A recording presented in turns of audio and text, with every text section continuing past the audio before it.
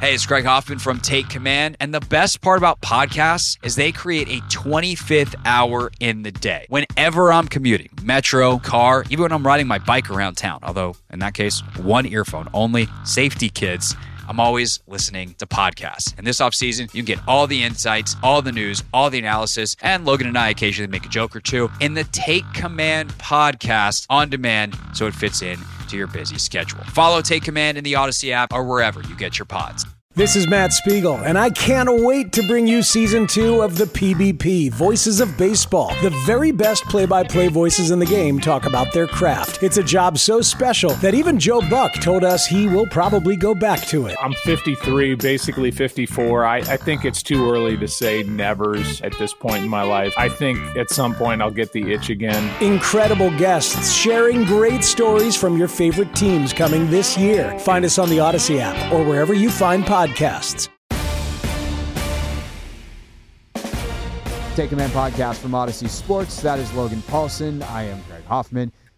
Chick Hernandez again going to join us at the back end of the pod. So you and Chick are on the call with B. Mitch on Friday. As you mentioned, you had all the production meetings and stuff today. What are you expecting offensively, defensively, snaps, strategy, whatever you can share? Top line items as you walk out of the meetings. Let's start with the offense. You walk out of the meeting with EB, sprinkle in whatever Ron said. What's the most interesting thing to you to look forward to on Friday? Yeah, I think the most interesting thing is just like the standard that they're trying to see from the guys. And it's kind of like what we talked about earlier in the week, like how it's not going to be perfect, but they want to see how guys handle adversity. They want to see how sharp it is. They want to see the tempo. They want to see the finish and the strain that's required to be a good football team in the NFL. And I think that's something that I can totally get behind. And as a coordinator, like at a much different level in high school, like that's something you're always looking for is do the athletes, do the players that you're coaching understand what it takes to win. And we've talked a lot about the practice tempo, the practice energy, and how they're kind of cultivating this environment of strain and grind and like mental, kind of mental fatigue. And I think this is going to be an opportunity to see if it's paying off, right? Because like one of the things about this type of practice structure is if you're going at 100 miles an hour at the game when you have to go 85 or 90, everything's fine. Everything's really smooth. So I'm really curious to see how hard the guys are playing, the level of detail, how crisp it looks. I think that's something that I'm hoping to be pleasantly surprised by. Is usually that first preseason game, there's always, even with the ones, there's like a holding, there's a formation. And I think because of the standard that's been set here by UB, I think that's something that we shouldn't see. So I'm expecting it to be very, very crisp. I'm expecting those guys to be, if it looks good, I think they'll get out, right? I think that's kind of what we were saying before, right? Like and that's kind of like standard operating procedure for offenses. If you look good, you're out. If it's not looking as crisp, you're going to get some more time on the field. And I think that's kind of what we were saying on whatever day that was, to Wednesday, right? We were saying that on Wednesday or Tuesday, whenever we last talked about it. Whenever we did. What's a day? Who knows? Yes, right. So I expect it to be that's kind of what I'm looking forward to is aggressive, physical football that's very, very detail oriented. And I'm hoping that the team delivers because that's what they've been showing in practice. And I think that's the standard that EB set. So hopefully they can abide by that. Yeah, no, I agree. One of the things I'm looking to is how quickly Sam gets the ball out. It feels like he's held it a little bit longer in practice, and it's actually something I've been meaning to ask you, so I will do that now. Have they been working on more down the field stuff, potentially some situations where it's like, Sam, don't hit your first read. We're going to want to work deeper in the progression. It does feel like the ball has not come out quite as quickly the last couple of practices, but I also know that the coaches have said like they're very sharp. They've made some plays, so it's not like they're not producing. But it hasn't been, and again, like we always talk about what's the setup of the drill, and sometimes it's kind of hard to tell in real time. Sure. But it has the ball been coming out in a manner that it's supposed to, based off the drill from what you can tell these last couple of practices? I would tend to agree with you slightly that he has been holding the ball a little bit longer. I think a little bit of that is like the situation they did yesterday. They've done like 2 days of like red zone, one low red kind of goal line and one like mid red zone. And those situations tend to be tough, tight window throws. And those have been interesting. Just to interject real quick, like they'll say like they run 8 plays and like 7 of them he'll hold the ball because that's what happens in the red zone. And then the other one, it's like one-man show, option route. You are throwing the ball as soon as that guy breaks and praying. And you see that route, and sometimes it works, sometimes it doesn't. And then, other than that, it's the hold it and see if a guy can shake loose. Yeah, absolutely. And so I think that's part of the reason why he's been holding the ball a little longer. Obviously, like I just think the defensive backfield is doing a really good job too. And as much as we want to be like Sam, like get the ball out, like there's times when you're watching practice and you're like, there is literally nowhere to go with the ball that you feel really good about. Like there's throwing windows and there's lanes, but it's like that's tight. And maybe you don't want the quarterback making those types of decisions, and they're just getting better and better at matching stuff. And I'm talking the defense here. And so the fact that he's holding the ball, I kind of think honestly, like when they go up against Cleveland, like it's going to be easy for Sam, easier in terms of finding throwing windows, finding lanes, because they're going against a group that's super dialed in right now. Like the pass rush is great. We haven't talked about Jamin or Cody Barton for a couple of days, but Jamin has been excellent in coverage the past couple of days and really making a ton of plays and tight coverage and matching the back at a high level. And Cody's, doing a great job. So literally everybody on the defense is playing well. I can't think of one guy where I'm like, man, I wish that dude was playing better here. He's not meeting expectations. So he's going up kind of against the juggernaut in practice, which is something we've talked about. So even though he's been holding the ball a little bit longer, like to your point, I would expect that to be a non-issue in the game because I think you're going to see simpler coverage structures.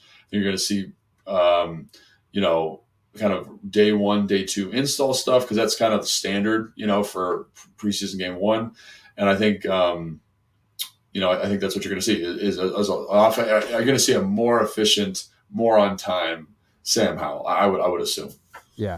I think it's been interesting too because they did give Sam some reps with the 2s the other day, and in effort to keep his reps. At least I'm guessing it's to keep his reps high, full complement of them, while also letting Jacoby get a little bit of work with the 1s. And I do wonder if Jacoby will see some work with the 1s in the preseason to let him operate a little bit behind that one offensive line specifically. But I guess we'll find out on Friday. But the 2 defensive backs are like Danny Johnson, who's played a lot of NFL football, Quan Martin, Jeremy Reeves, Percy Butler, like Rashad Wildgoose is out there, who's also out there a ton with the 1s. Sure. Like these DBs are good. And when you get to the 3s, like Jake Fromm, I think is having a good camp in part because the guys he's throwing to, like they've got 10 receivers that could make are worthy of making the roster. Yeah. And after you get to like the next, that 3-level, 4-level DB, that's where there's a decent enough drop off that you're like, oh, well, yeah, that's better. But like the 2 DBs have looked great. The depth back there. And it also, I think, is important to point that out because a lot of these guys like a Quan Martin, like a Rashad Wildgoose, even Danny Johnson and Christian Holmes, like they have rotated their corners enough in camp that some of these guys are getting reps with the 1s just to kind of get that practice. And there's not a drop off. And that just shows the togetherness, the communication, the understanding of the scheme, the understanding of the responsibilities, not to mention the individual skill level pretty far down the depth chart of that back 7. Yeah, I agree. And I think, obviously that first group, like St. Juice, Fuller, Forbes, Cam Curl, Forrest, then obviously there's a dabble of Percy Butler, a dabble of Wildgoose in there. That group is awesome. And then as you kind of, again, like you said, as you move down, 2s are a little bit less efficient. 3s are significantly less efficient, right? So it kind of moves in tiers. So, Sam's going to go against the 1s the whole time. And that group is really looking very, very sharp. So, I think this is that is going to be a little bit of a relief for Sam, when they get to the game. And I'm kind of excited to see, as I generally think that they've been operating the offense now I'm talking about, operating at such a high practice standard that when they get to the game, it'll feel easy for them. And I think that's kind of one of the objectives of this new practice tempo and structure. How much do you think he will play? How much do you think he should play?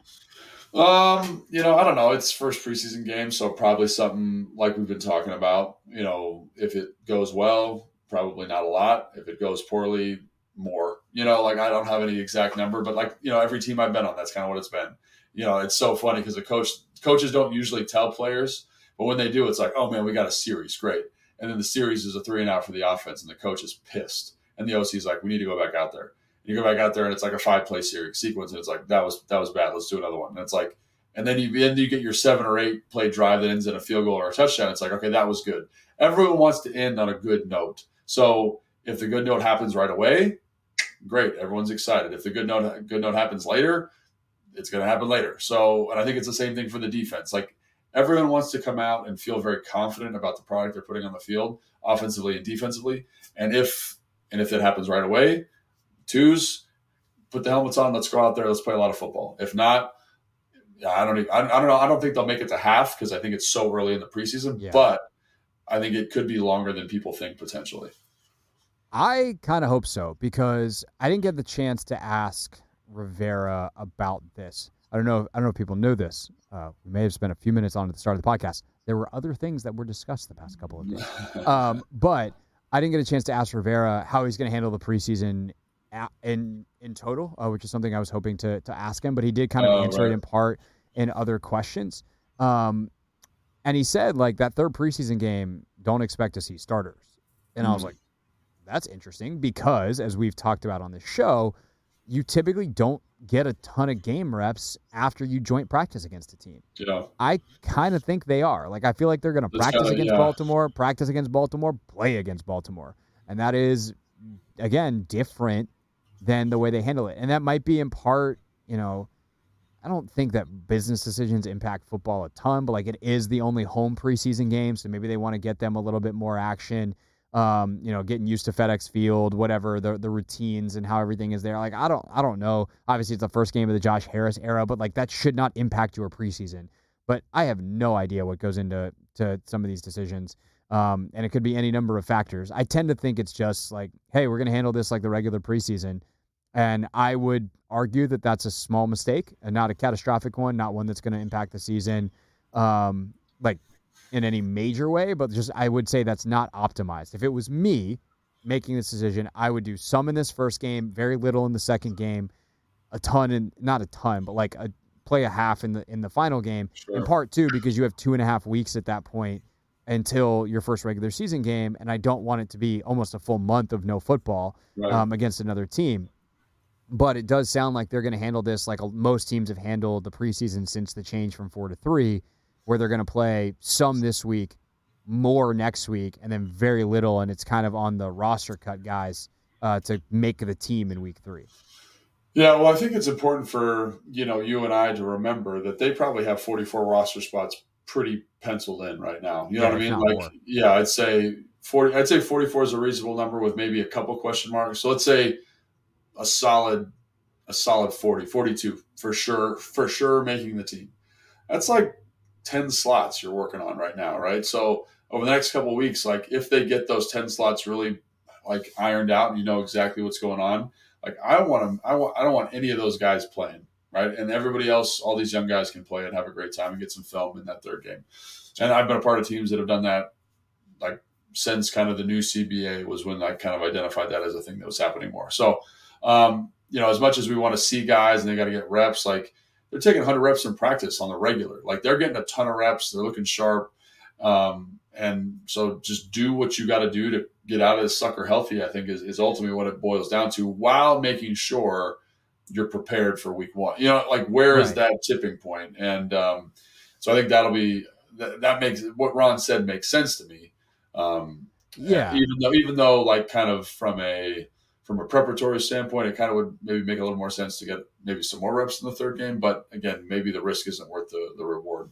Hey everyone, this is Brett Boone. Would you know it? I've got a podcast going strong in our 4th year. Tune in as I sit down with my friends, some of the biggest names in sports, media, entertainment, for a lot of fun and in-depth conversations. As you know, baseball's been my life. It's been in the family for a long time, but it's a lot more than that here. It's sort of like taking a ride in a golf cart around a beautiful track. Join me every week for multiple episodes on the Brett Boone Podcast, available on the Odyssey app or wherever you get your podcasts. Yeah, I think we get, like, if you're going to play a little bit more in one of the two, right, with the second or the third, I think there's this, like, I don't know if it's like a cousin of recency bias, if you will. I don't know what the exact terminology I'm looking for here is, but like, oh, if it happens if it happens earlier, then it's better.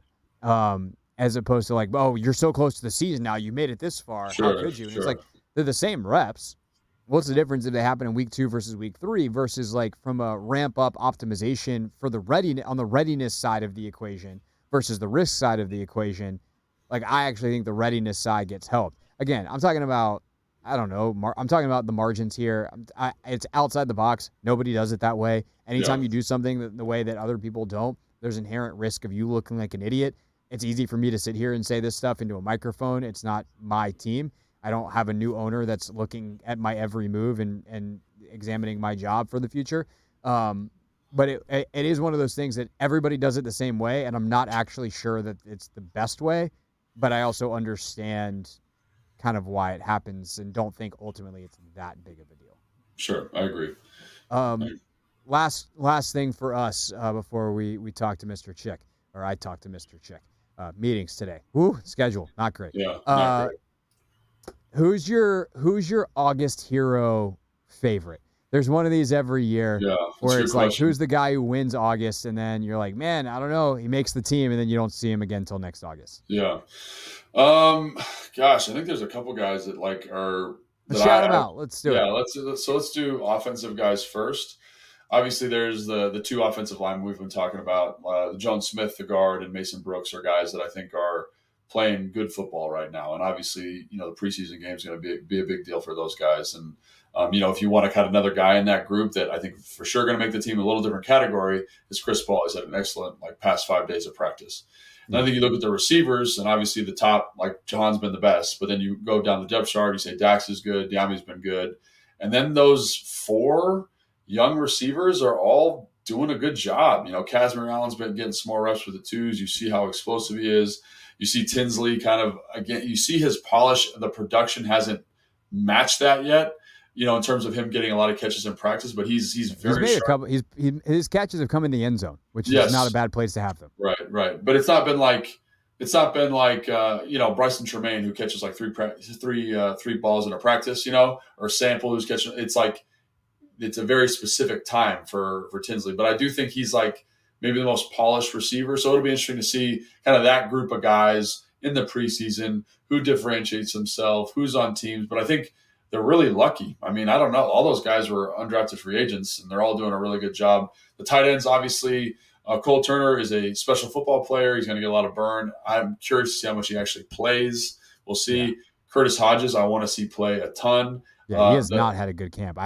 When I did my latest roster projection, I do not have him on right now. So it's interesting because I think it's so funny, man. This will take 5 seconds, but the stuff he's doing in line is good. The stuff he's doing from a route running standpoint is good.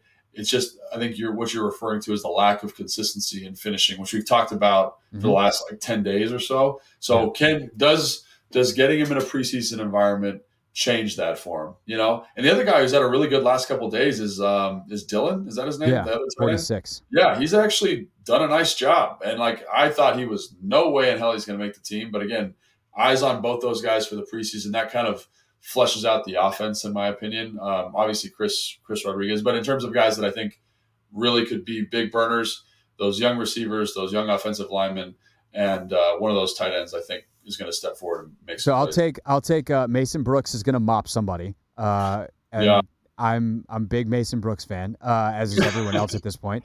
And I'll go with Tinsley. I think he's going to score once or twice, and I think he's got big we called it the Rashad Ross Award last year, and I think we can continue that because I like that. Old Rocket Ross, that guy crushed the preseason. So I'll go Tinsley. And I'll go Mason Brooks. That's a very solid 2. I think that's a good 2. And then I think you always have to say, let me just say you have to say a running back always because they get 1,000 carries at some point in the season. So I'm going to say Chris Rodriguez has a big game. You know who I think has got big potential to be like Jared Patterson a couple years ago? Gore. I think it's Nick Gore, 38. Oh, yeah. New kid they signed who's played for EB in Kansas City. Yeah. You want a guy who is the EB model of every single play. If you're the ball carrier, you sprint to the end zone. It doesn't matter how many guys fake tackle you because it's camp and nobody actually tackles because they're not allowed to and they're not supposed to. He finishes and he's quick. He's fast. I could see him getting a lot of carries and doing well with them.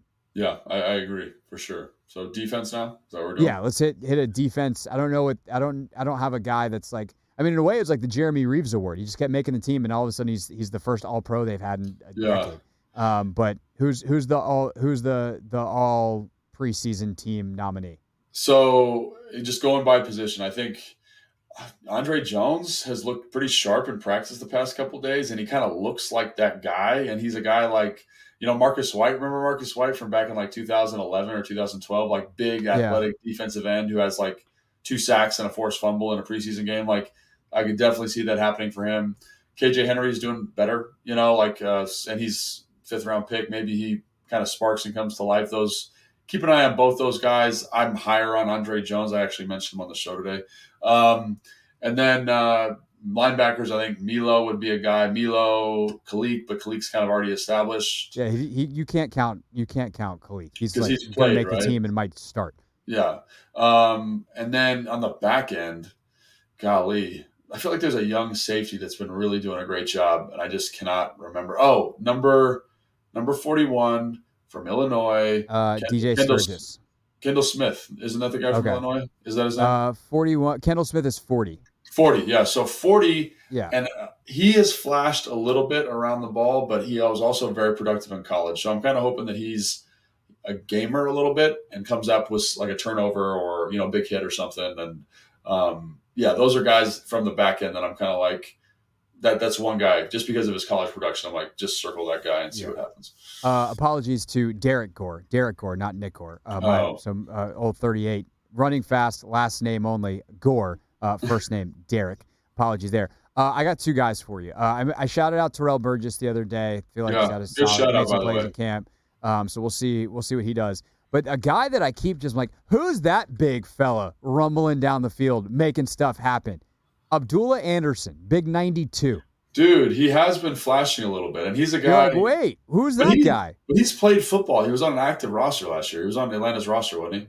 I don't know about that. He's he's got 3 years of experience. He's 27, so it's not like he's a super young guy. But like, I could see him making a couple of plays. I mean, Gore's 28. Like, that's a good point. It's not necessarily a young guy who's gonna be like a future player. It's just like who's going to be good in the preseason, Yeah, that's a good. I'll go Abdullah Anderson, big old 92. But he is a guy that he flashes in one-on-ones, and you can tell like he's a guy that it was like me actually. He's got a lot of experience that's going to be playing with guys who are not as good later in the game, and could have a lot of explosive plays going against a less experienced offensive line. But I will say this is something I wanted to point out before we end. Cleveland Browns offensive line, very deep and very good. So they got some guys, and they're Callahan coached, aren't they? Yeah, they are Callahan coached. So a lot of chip help, a lot of play action, a lot of heavy jump sets, all that kind of stuff. So it'll be a good test, I think, for the 1s, the 2s, and the 3s. And William, our producer, just said 16 games started. So I don't know if he qualifies for what this award. Yeah, right? Maybe not. But like he's definitely on the line of making the team. So like I think in that way he counts. Yeah, but it's like he's been in the league. Sure. That's my thought on that. So maybe pick another one. You got another one? Well, I don't have another one. That was he's a guy. He qualifies because I didn't know his name before camp started, and now I do. That's correct. My qualification. He does flash. What's his name? There's another guy we should shout out. 79. Benning. Batoye? Yeah, he was on the team last year. He played some games, but he is a guy that I think on the defensive line, in addition to those 2 edge rushers, that could make some waves because of his play style. Very aggressive hands, good athlete for being a bigger guy. So he's a guy, I'd circle him too. If you're looking for a guy maybe with a little bit less experience than Anderson. So there you go. All right, let's talk to Chick Hernandez, and then we'll come back, wrap things up here on Take Command.